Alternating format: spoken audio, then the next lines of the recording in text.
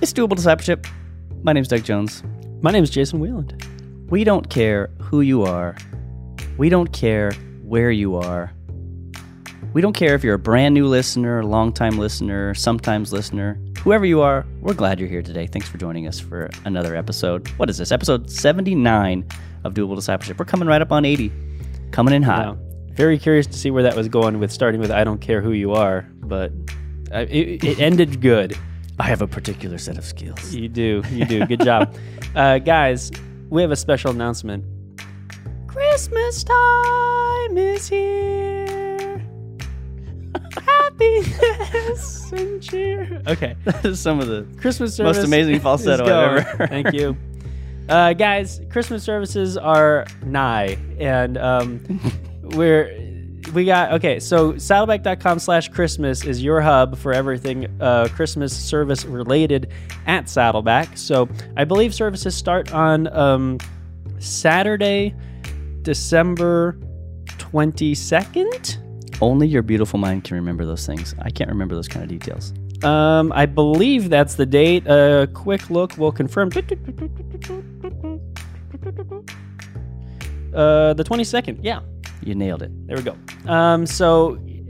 There's Christmas services. There's tons of Christmas service options at Saddleback, of course, at not only here at Lake Forest, but at all of our campuses. So make sure to plan. Oh, and don't forget, actually, this coming weekend, November 30th?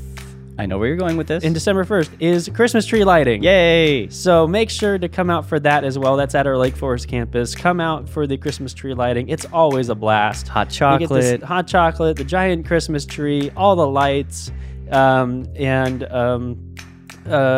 worship. Yeah, it's a wonderful time. Don't miss that. If you're anywhere within driving distance, get to Lake Forest campus for that.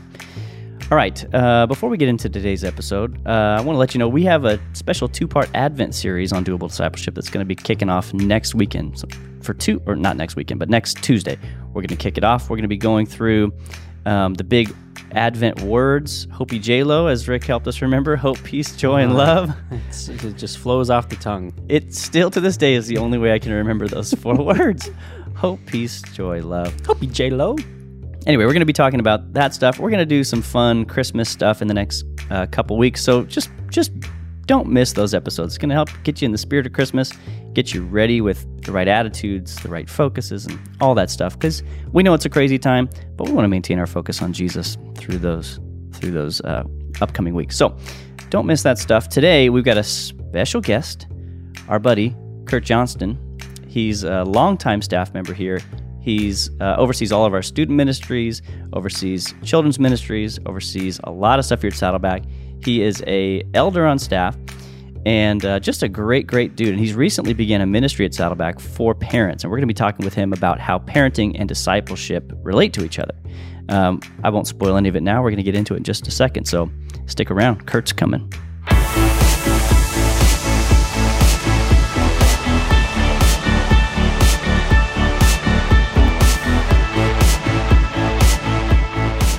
Kurt, thanks for joining us for Doable today. Hey, thanks for having me, guys. This is exciting.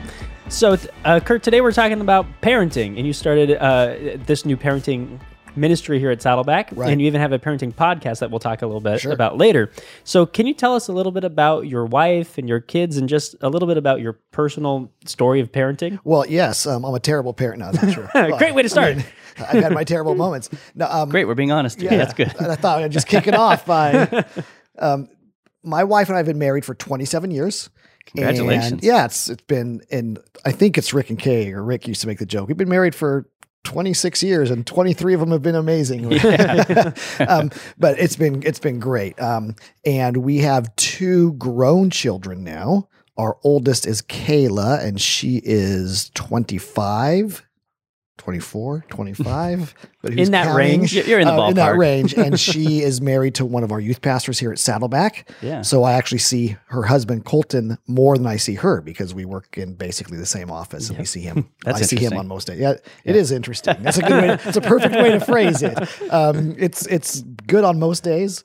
I think it's good every day. I'm sure he has his moments where he thinks it's not so awesome. Does Kayla ever be like, wow, you guys are kind of chummy and I don't really know if I like this. yeah, there's all of that. And then, and she's sort of living, I joke saying she's living the millennial dream in that she cuts and pastes her career and she does most of her work in her pajamas because she's a editor and a writer.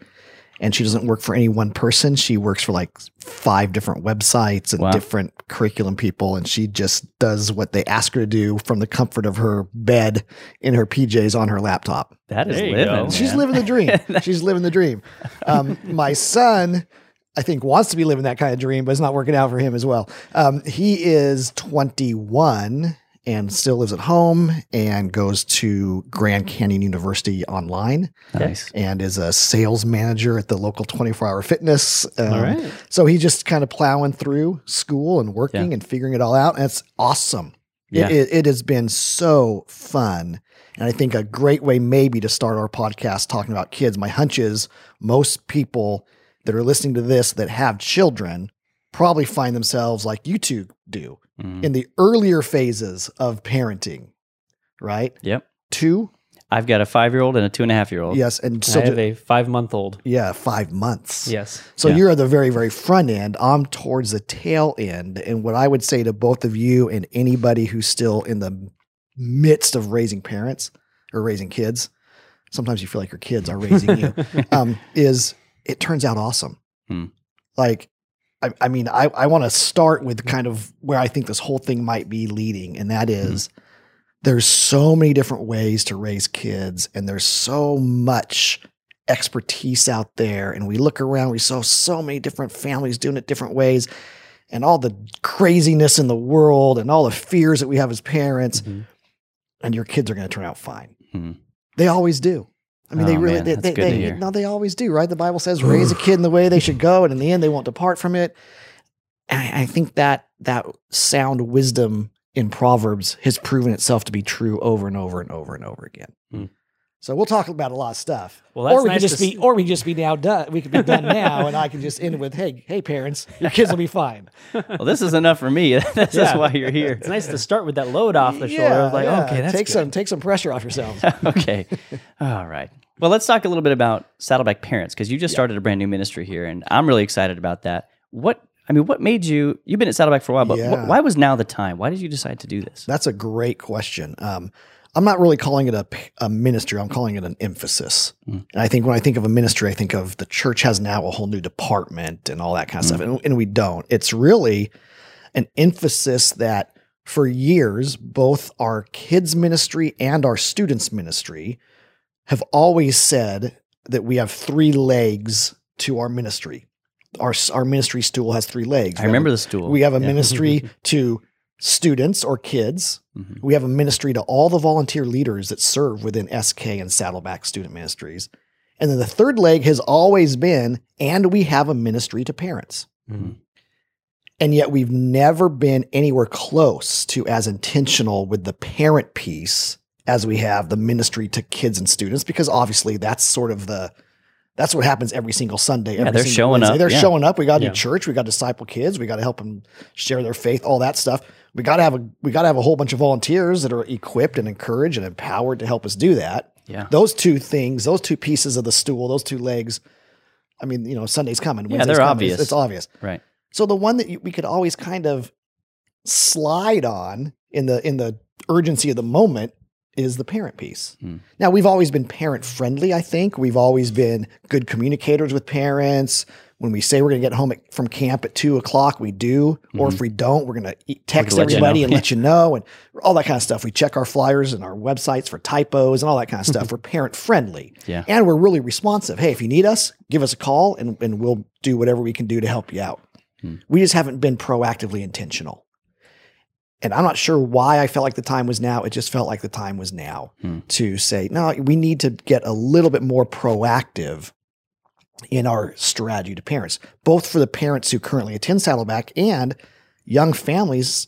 Saddleback was built on young families coming to church and feeling like this is a place for them. And Saddleback does a great job of kind of hitting people where they feel the pain, where they feel the needs. And man, you don't have to love Jesus to want to be a good parent. Yeah.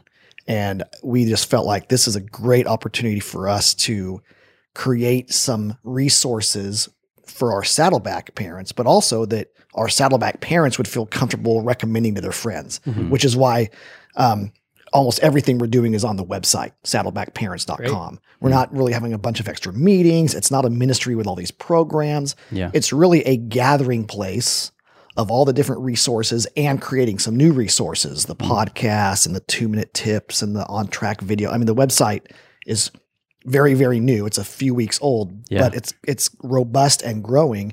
And it's meant to just be a resource for our parents. Yeah, it's really nice too. I've spent some time there thank you. hunting around. You guys got a lot of great resources. And it's so new. The fact that it's so well developed and so new blows me away. Well, that was my goal. I mean, my goal was we didn't want to be the ministry or the website or the whatever you want to call it that makes this big deal about a launch, and then you click on it and there's like one video and next to it says more coming soon. Coming soon. And we just didn't want to do that.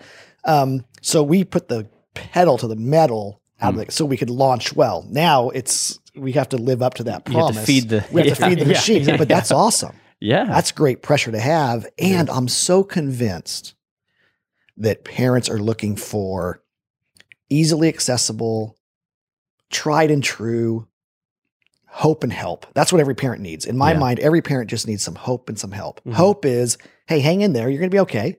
There's light at the end of the tunnel. You know, your child, your 13-year-old isn't the only one who rolls their eyeballs at you. Yeah. You know, it's going to be okay. Your kid will make some bad choices and they'll bounce back. Hang in there. It's the hope, kind of like we talked about at the beginning of the podcast. They're going to turn out okay. Help is, and by the way, here's a book you can read. Hey, here's a video training. Hey, here's something to think about. And that's what I want Saddleback parents. We just want to help parents win. That's kind of our tagline, helping parents win. Yeah. And I think this might segue into some of our conversation, but the deeper tagline for us in-house is we want to help parents raise interdependent, lifelong followers of Jesus who want to make a kingdom contribution. Wow. That's sort of our goal at Saddleback is, you know, we don't have opinions as far as Saddleback parents goes about how to help your kid get into the school of their dreams. Yeah.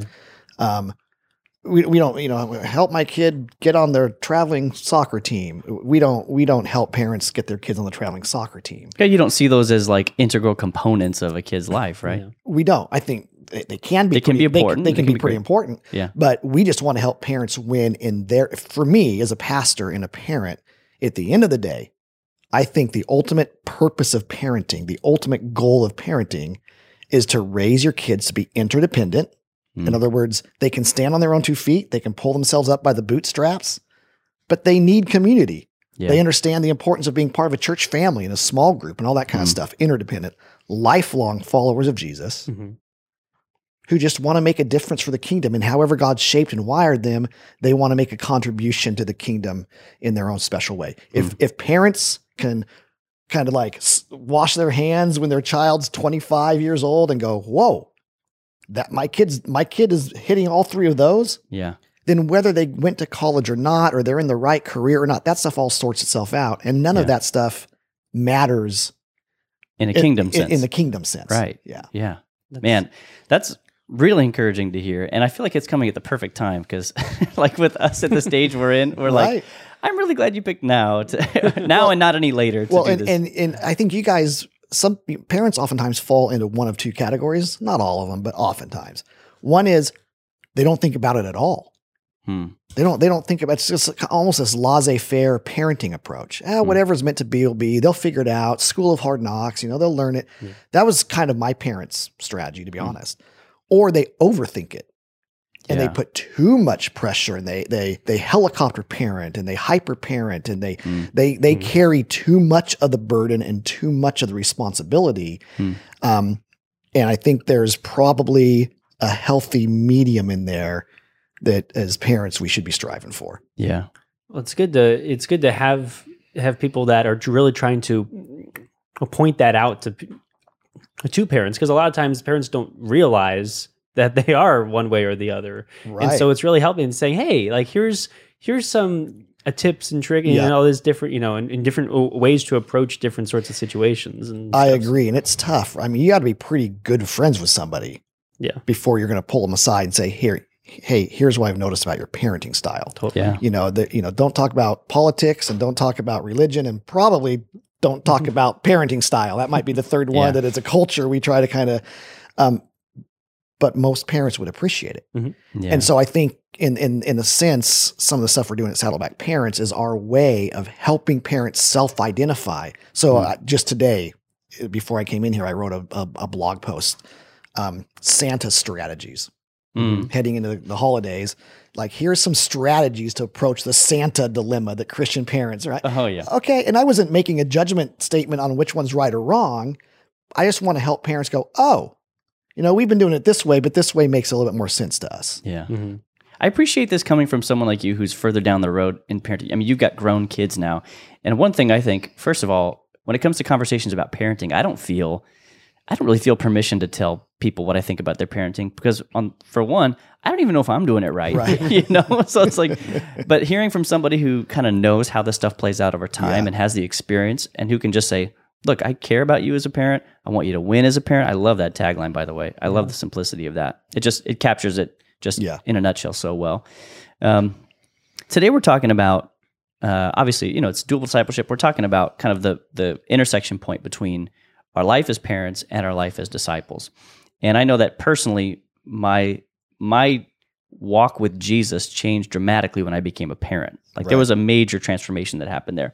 Can you talk a little bit about how becoming a parent and then life as a parent transformed you? Sure. As a Christian, and then especially as a youth pastor and a pastor, I always recognize that a major responsibility, privilege, role as a Christ follower is to reproduce that in people, right? The Paul Timothy model of reproducing and helping the next generation be followers of Jesus. And that's kind of a given. At least we now how well we're doing it and all that is different, but we all kind of recognize that's something we're supposed to be doing. And when I became a dad, oh man, all of a sudden that responsibility felt infinitely heavier. Because now all of a sudden there's nobody else in my life who's younger, less mature in their faith, etc., that's more important to me. And arguably nobody who I have a bigger responsibility to. I'd have a greater influence on. Or have a greater influence on than my kids.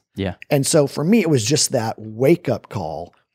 And then I quickly learned, and you guys are on the 5 months, not quite there yet, 5 and 2, you're getting there. Amelia especially, our 5-year-old, we're really starting to get into it now. And you're starting to realize, it's so much easier to replicate and model Christianity and change the next generation when they're not living under your roof 24/7, when they don't know the real you, right? When they don't see the good, the bad, and the ugly. I was a great youth pastor. Man, I could disciple everybody else's kids. But then doing it for your own flesh and blood takes on it's a whole new ball game. And it brings out all kinds of insecurities. And I think that's oftentimes where parents struggle is, I'm not very good at this myself. How can I replicate it in my kids? Or they're afraid of their kids seeing them as a little bit hypocritical or whatever, because they're not living out aspects of what they're trying to replicate in their kids. And so that kind of paralyzes some parents from even maybe taking baby steps. At least, and that was my case a little bit. Like I really struggled with figuring it out, but it's a long journey.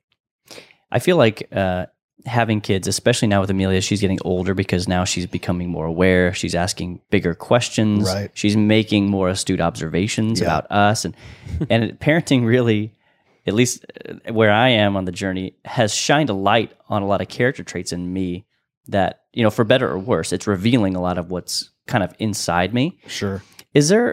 Were there some character traits that God used the parenting journey to develop in you over time?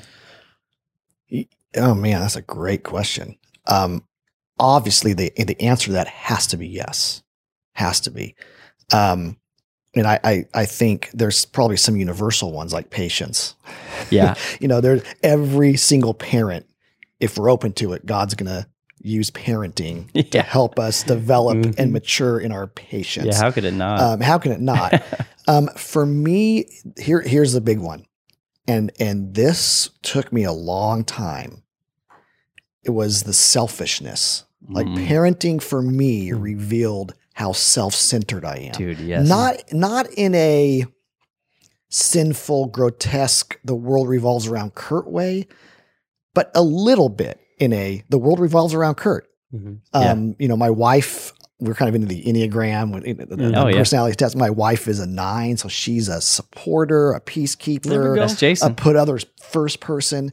So it was pretty easy for me to kind of let the world spin around my schedule and my interests, and she would just happily, for the most part, be a part of that and go with it. And then when you have kids, that forces some new priorities and some sacrifices and putting other people in front of myself. And that it revealed that wasn't as easy for me as I would have liked. Oh yeah. And so being a dad really forced me to think about others in ways that I just frankly kind of hadn't had to up until that point. You just captured what I think is like one of the biggest things God is doing on me right now. Yeah. That process. I think too, we've talked, like when we did a relationship principles series several weeks back, we went through Pastor Tom's book and talked about some of the great stuff he teaches there. One thing we talked about in that series, and I think we all just have built into our picture of relationships, is we always have a hidden agenda in relationships, in the sense that we as believers, we want to show kindness to others. We want to meet their needs. We want to care for them. But in the back of our mind as humans, we typically have a hidden expectation that when push comes to shove, they're going to meet my needs too. There's and something they're in care it for me. Yeah. And honestly, from the very first, and Jason, you can probably identify with this too, even just having being 5 months old. From the very beginning, you're plunged into a relationship with another person that, by definition, can't meet your needs. Right. Can't reciprocate that love back to you.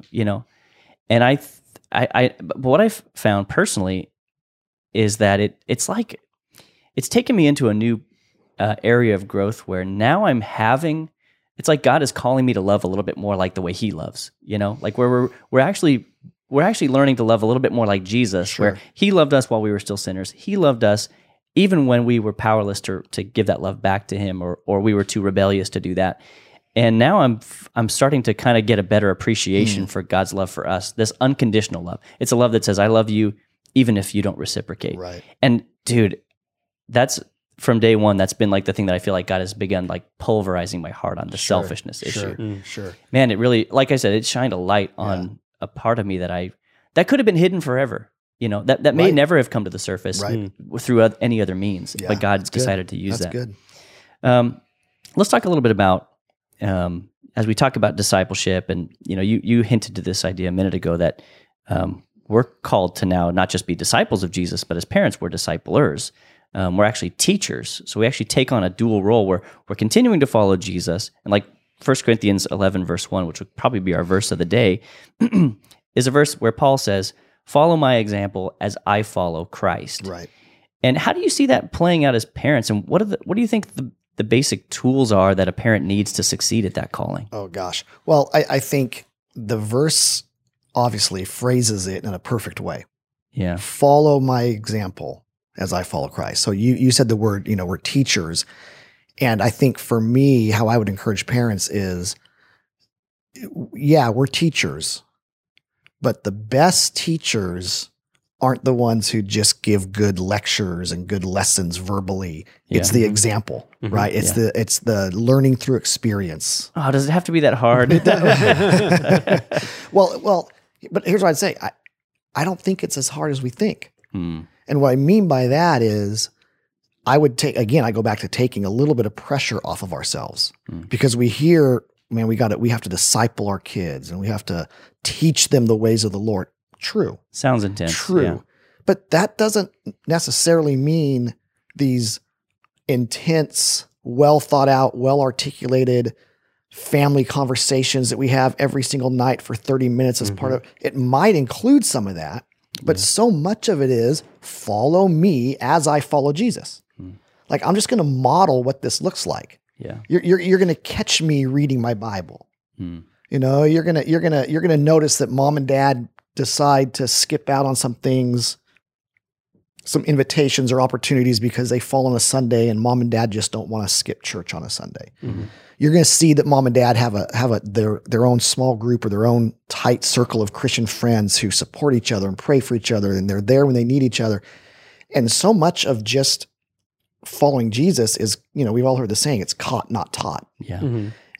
And I'm sensitive to it because in the church that I came to Christ in, I saw so many parents who seemed to be saying all the right things, teaching all the right things, but they just kind of weren't living it out in a real tangible way that their kids could go, oh, that's what it means to be a genuine follower of Jesus. So they said the right words. I'm sure they all prayed at bedtime, but then how they responded to the real world around them, how they modeled priorities to their kids didn't jive with the stuff they were talking about. Yeah. And if a picture paints 1,000 words, if a picture's worth 1,000 words, and our actions matter more than our words, all that stuff that we know to be true, I would say to parents, your best, not your only, but your best arrow in your parenting quiver of discipling your kids is just living a genuine life of faith in front of your kids. Yeah.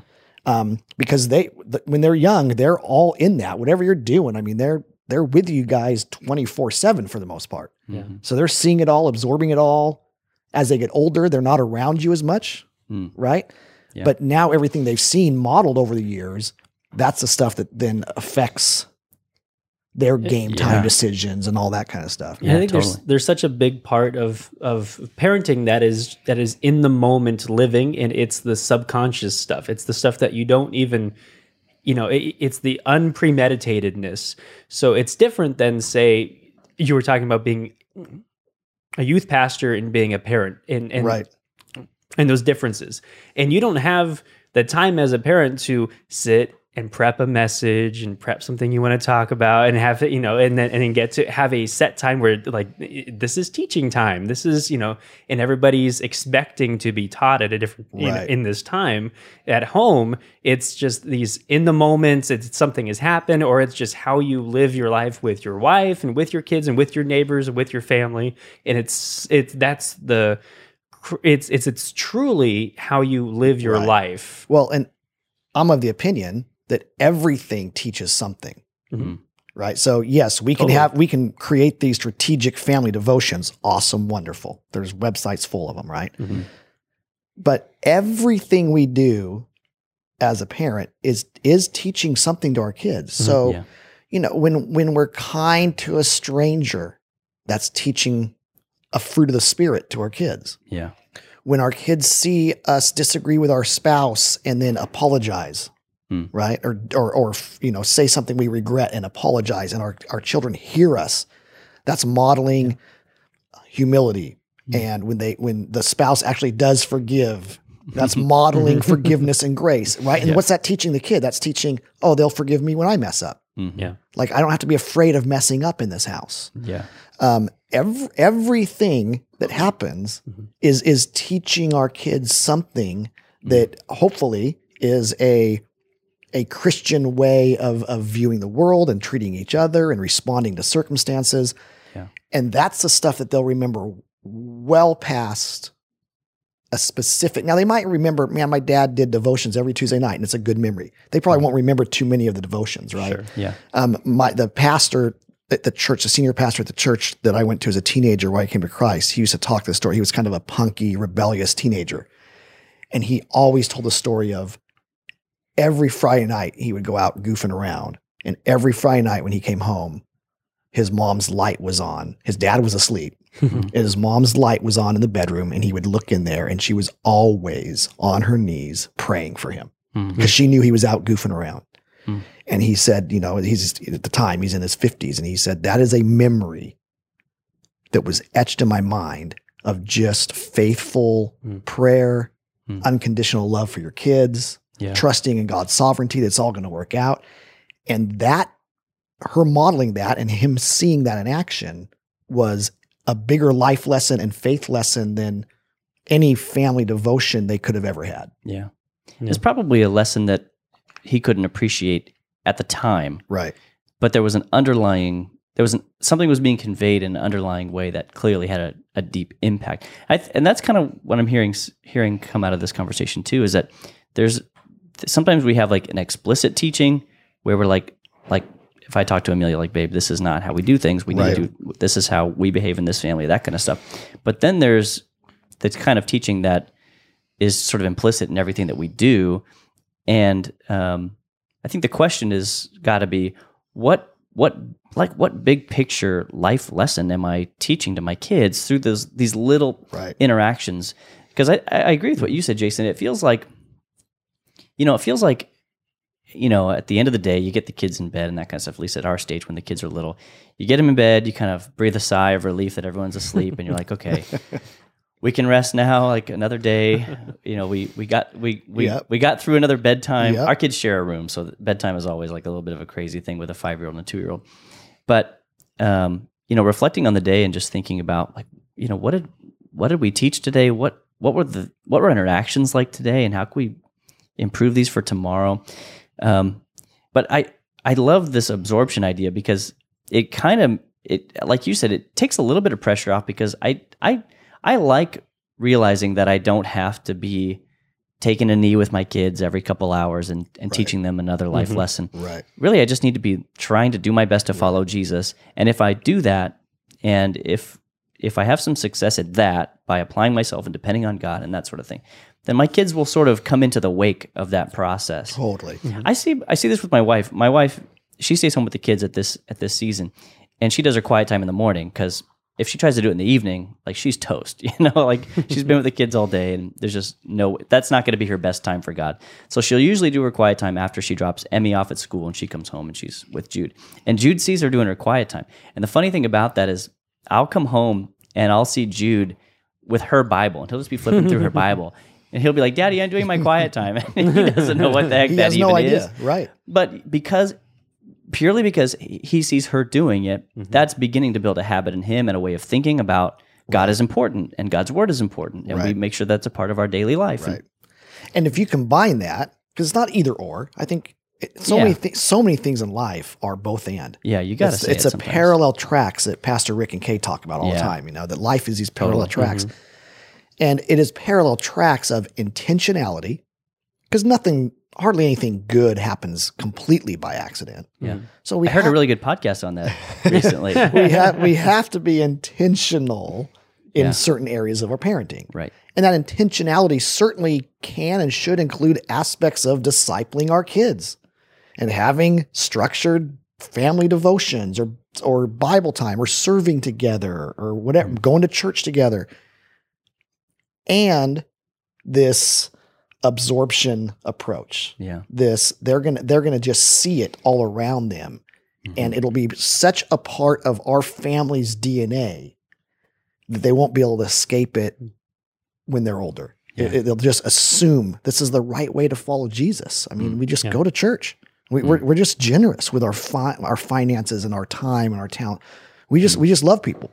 Yeah. Of course we're in community. Of course we're in a small group of close friends. That's just I don't know why. I mean, we just did it my whole life. I saw my parents. It's just the way it's just the way it is. Yeah. And that's good. Totally. Right? And some of the intentionality behind it is the conversations about, you don't want forever to not know why you do it. Yeah. You don't want to forever, especially when they go off to college. Yeah. Right. And now all of a sudden there's a whole new wide world opened up to them. You want them to have some anchors, some of the whys and some of the foundation that comes through a little bit more intentionality. Yeah. But the parallel tracks of that, I think, they're a 1-2 punch that is pretty tough for the enemy or the world to combat, I think. Yeah, man, that's good. So what would you say, Kurt, are some of the most common or biggest pitfalls that parents often can find themselves in? Oh, the most common pitfalls. Where to begin? Well, I'll say that one common, maybe the most common, is forgetting what it was like to be a kid themselves. So it's not a lack of love. I would say maybe it's a lack of empathy because they just can't remember. And when we can't remember what it was like to be in 4th grade, which naturally we don't remember most of it. Yeah. It's way harder to empathize and sort of put ourselves in the shoes of our 4th grade child when you can't remember all the peer pressure and all the struggles and all the conflict in your home as a teenager. Well, then it's much harder as a parent to have patience and empathy for our teenagers who are going through all that stuff. Yeah. I would encourage parents to maybe not, how do you go back to being 5 months old? What was it like? You can't. But at a certain point, where so much of the parenting strife kicks in. Now, there's always parenting strife, bedtime, all that stuff. But where a lot of it starts to crank up is in that sort of that preteen. So maybe that 10 to 18, those 8 years, man, oh man, that's where parents, in my experience as a youth pastor, that's where it just gets to, it goes to an 11. Yeah. But get in a little time machine and go back and in your mind, walk the halls of your elementary school when you were in 6th grade. Think about your typical struggles when you were in 10th grade and how your parents responded to them. How would you have liked them to respond? What did you fight with your parents about? What were your pushbacks? How much independence did you want? How excited were you when they asked 35 questions the moment you walked in the door, right? No, tell me about your day. Don't just say fine. Yeah, don't just say fine. So I think a forgetting what it was like is a big pitfall. If you can remember what it was like, your empathy just grows. That's a really good one. And then I'll say one more thing is I think a mistake or a pitfall parents make is their desire to have open communication, because every expert and every parent who's my age would say, man, communication with your kids is number one. Keep those communication lines open. If your kids are talking to you, that's a good thing. A mistake parents often make is in attempts to keep the communication lines open, they actually close them down. And what I mean by that is they actually close communication down in one of 2 ways. How they respond. So they want to be open, but they respond too aggressively. Yeah, they can't keep it together. Right, they can't keep it together. I like to tell parents, hey, freak out on the inside, but stay calm on the outside. Or freak out after. Or freak out after the fact. But in the moment, you respond because if your child is sharing stuff with you, that's really good. It's not all good news what they're sharing, but it's good news that they're sharing. And how we respond oftentimes ultimately shuts down the communication, even though we don't want it to. Yeah.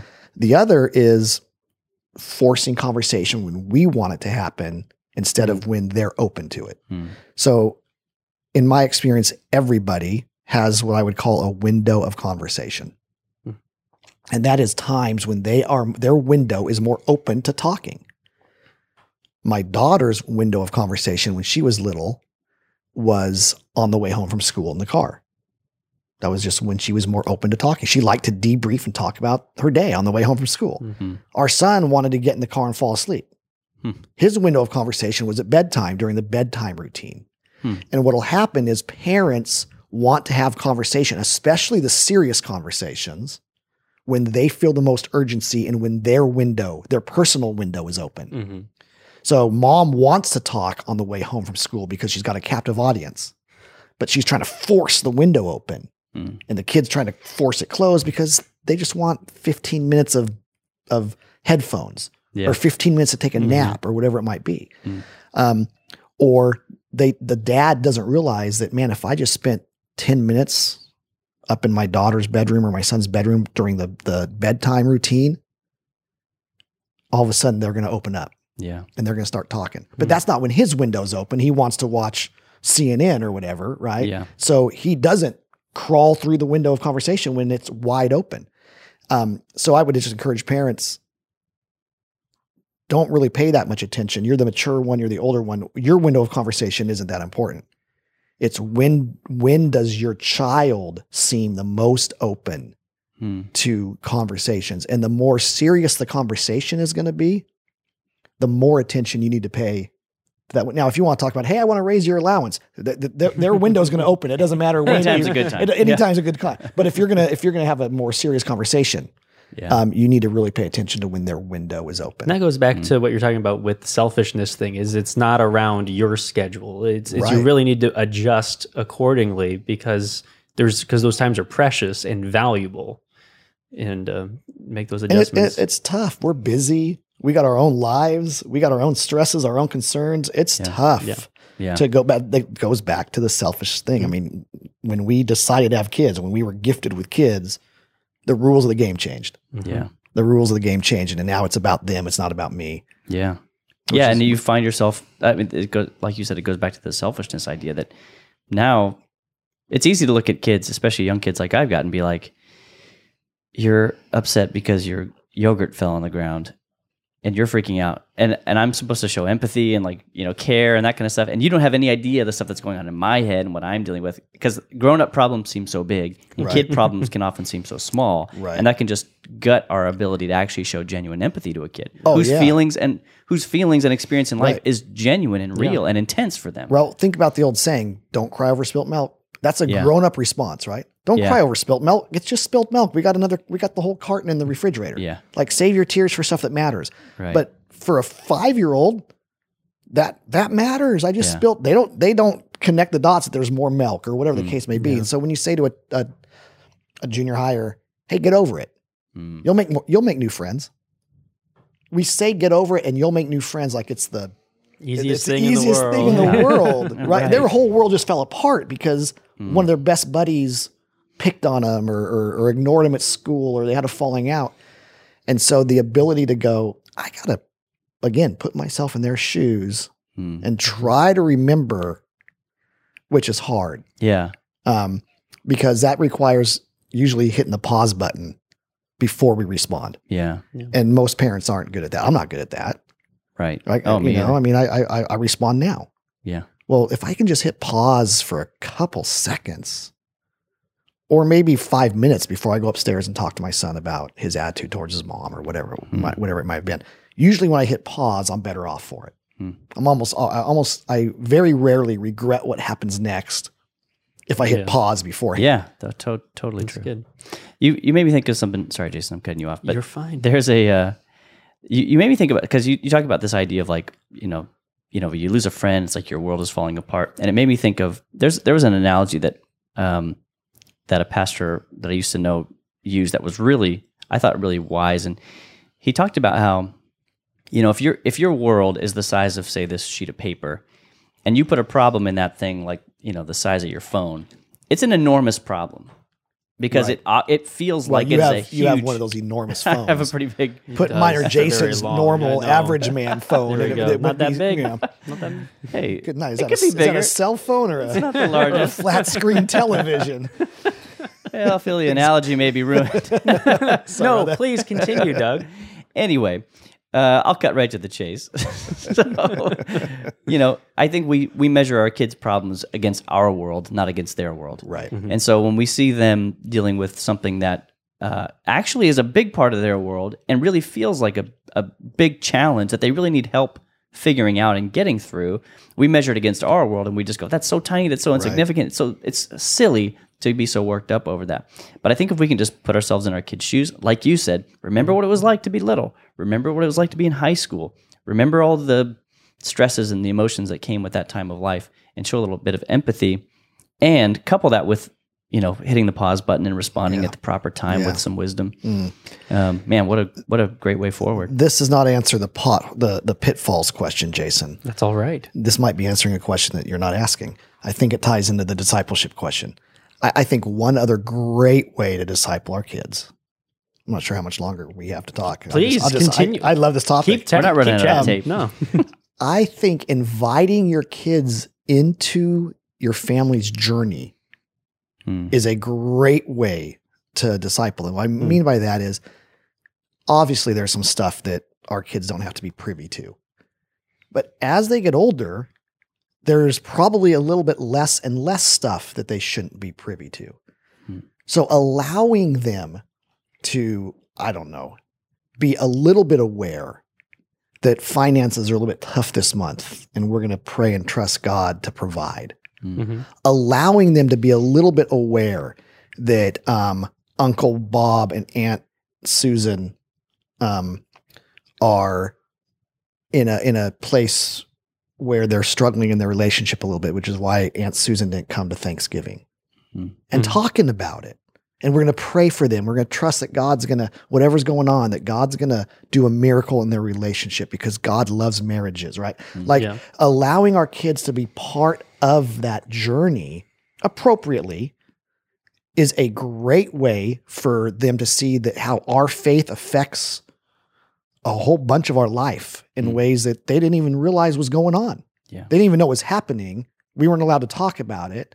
They observe, our kids notice. Yes, they do. So why not sort of use that as a chance to infuse faith and a trust in Christ and the promises of his word into our family's daily stuff. And how and when and all that is to be determined, right? And it might look different for each family, but I think that's a powerful way to disciple our kids. Conveys trust too to a child. It does. I mean, it's saying, I'm trusting you with a big issue. I'm letting you in on something that's a big deal, and I'm going to help you process that. And I think I think it begets future honesty, right? Right. As you said, his kids are observant and they can see what's going on, but also as they hear from other people their opinions about what's going on too. Right. So it's good to make sure to have our family values opinions as a part of that. Yeah, parents can't stay silent on those important issues because the rest of the world is not silent on what it thinks. All right. Kurt, you started by giving some hope to parents, which is great. So we'll kind of move towards the end of the discussion with, what would you say to a parent who's struggling right now? Well, I think I would universally say it's going to be okay. Kind of like what we started with. I've just seen it over and over and over again. Too many kids struggle and families struggle and God's faithfulness prevail. I mean, I've seen it over and over and over again. So it's very hard for me to lose that hope. And then the other thing I think I would say is anything's better than nothing. So if a parent's struggling to have some kind of prayers with their kid or devotions, and he and his wife, or they've talked about, we need to do this, but it seems so daunting and we're not equipped. Well, you're doing nothing now. So give it a shot. Take a baby step. Yeah. And especially when they're young, your 5-month-old isn't going to know that you're terrible at family devotions, right? I mean, so you can practice. Get that practice. Amelia's getting old enough to where she might realize, oh, Dad's not very good at this. But start somewhere, right? Yeah. Hey, I know I need to pray for my child, but I don't have 20 minutes a day to pray for my kids. Well, then don't pray 20 minutes a day. Pray for them 30 seconds a day when they hop out of the car when you drop them off at school. When you hear that car door click, you let that car door closing be your trigger. I'm going to pray for 30 seconds for my kid. Any effort is better than no effort. And baby steps matter. You eat an elephant one bite at a time. Yeah. And baby steps do get you to where you're going. Yeah. And eventually those steps will get bigger and stronger and faster and all that good stuff. Yeah, but they add up. And then I think my third piece of encouragement would be just to always remember that your kids you're not going to ever, there's no perfect parents. I'm not sure who whatever, Billy Graham, Pastor Rick and Kay, whoever it is, they're not perfect parents. Yeah. There's no such thing as perfect parents except for one, right? And our kids have a heavenly Father who they are the apple of his eye. And he loves them dearly, and he holds them in the palm of his hand. And he, in his sovereignty and his grace, Jeremiah 29:11. I mean, he has good plans for our kids. And I think we can mess things up. I mean, parents do damage in kids, but it's harder to really truly mess them up than we think it is. And what I mean by that is God's love and his sovereignty and his plans for our lives are bigger and stronger and have a stronger grip on our kids' destiny than does our ability to mess that up. So hang in there, take some baby steps, be intentional, just live it yourself. Your kids will absorb it. And at the end of the day, you just say, God, they're your kids. I trust you. We're doing the best we can. I want to raise them to be lifelong followers of you who are interdependent and they want to make a difference in the world. And they'll be great. Yeah. Man, great word. Thanks. I'm feeling better. Yes. I feel like I got another week in me. Okay. Well, let's talk about some doables as we wrap up. I think the big doable this week is everybody got to go to saddlebackparents.com. Tell us again about the tools that they can find there, just to make sure that everyone knows. There's a lot of good stuff. There's a lot of stuff. On saddlebackparents.com, currently you'll find a few categories. We've got a whole bunch of these 2-minute tips. They're just little 2-minute videos with other parents giving a parenting tip on any one of a bunch of topics. Yeah. There are on-track parenting video sessions, and those are about 20 minutes with discussion, reflection questions that you can do on your own at Starbucks. You can do them in your small group. There's only 3 up there now, but eventually there'll be 30. I'm sure you could just do that with a spouse, too, You could do that with a Just- spouse, yeah. There is a blog with a bunch of articles. There are book summaries, sort of like little cliff notes for some of our favorite parenting books. And let's not forget the Parent Skills Podcast, The which everyone parent, thank you. The is subscribing to right now the in their Parent app. Skills Podcast. My goal for that is 2 episodes per month, so I'm not nearly as prolific as you guys are. I'm about 50% as prolific. Yours will probably be a lot better. And so far, we're struggling with. Well, I'm struggling with the technology and all that kind of stuff. I've listened to your first 2, and they're both really, really thank you. good. I found them helpful. And that's for now. That's about it. Eventually there's going to be a category on there called the Vault, and the Vault is where we just throw all kinds of parenting stuff that didn't fit one of the other premier categories. Nice. So we've sort of got our 5 premier categories, and then the Vault will be that's awesome. Let's just throw it in there. Just Grab people got to bag. see it. The grab bag. The grab bag. That's cool. That's great. Well, thanks for sharing those resources. I'm really excited that I'm raising my kids in this season at Saddleback. Go ahead. They can also subscribe to our text message, our parent text messaging. How do they do that? Well, Should we put it in the show notes? Yeah, put it in the show notes. All right. Or they can go to the website and the instructions are there. But we send out 1 or 2, very, very limited, just encouraging text messages to parents every single week. Sweet. Cool. We'll put the details. We'll get the details from you after. We'll put those in the show notes. So please go do that. Kurt, thanks for joining us. Thanks for man. having me, Love guys. This is a good Thanks for having time. me. That's fun. All right, we'll have you on We'll again see real soon. Good. All right. See you guys. Everybody, thanks for listening. We'll see you next time. If you enjoyed this episode, consider giving us a rating or a review on iTunes. If you do, you'll help other people find us in the future. You can also listen to these episodes on YouTube. Subscribe to the Saddleback Church YouTube channel for these conversations, plus lots of video content. And if you're already listening to us on YouTube, subscribe to the Doable Discipleship Podcasts on Apple Podcasts or your favorite app, so you can listen in the car or wherever else you go. Don't forget to visit saddleback.com/doable to check out all our previous episodes. And go to saddleback.com/grow to find spiritual growth resources and view a calendar of upcoming events.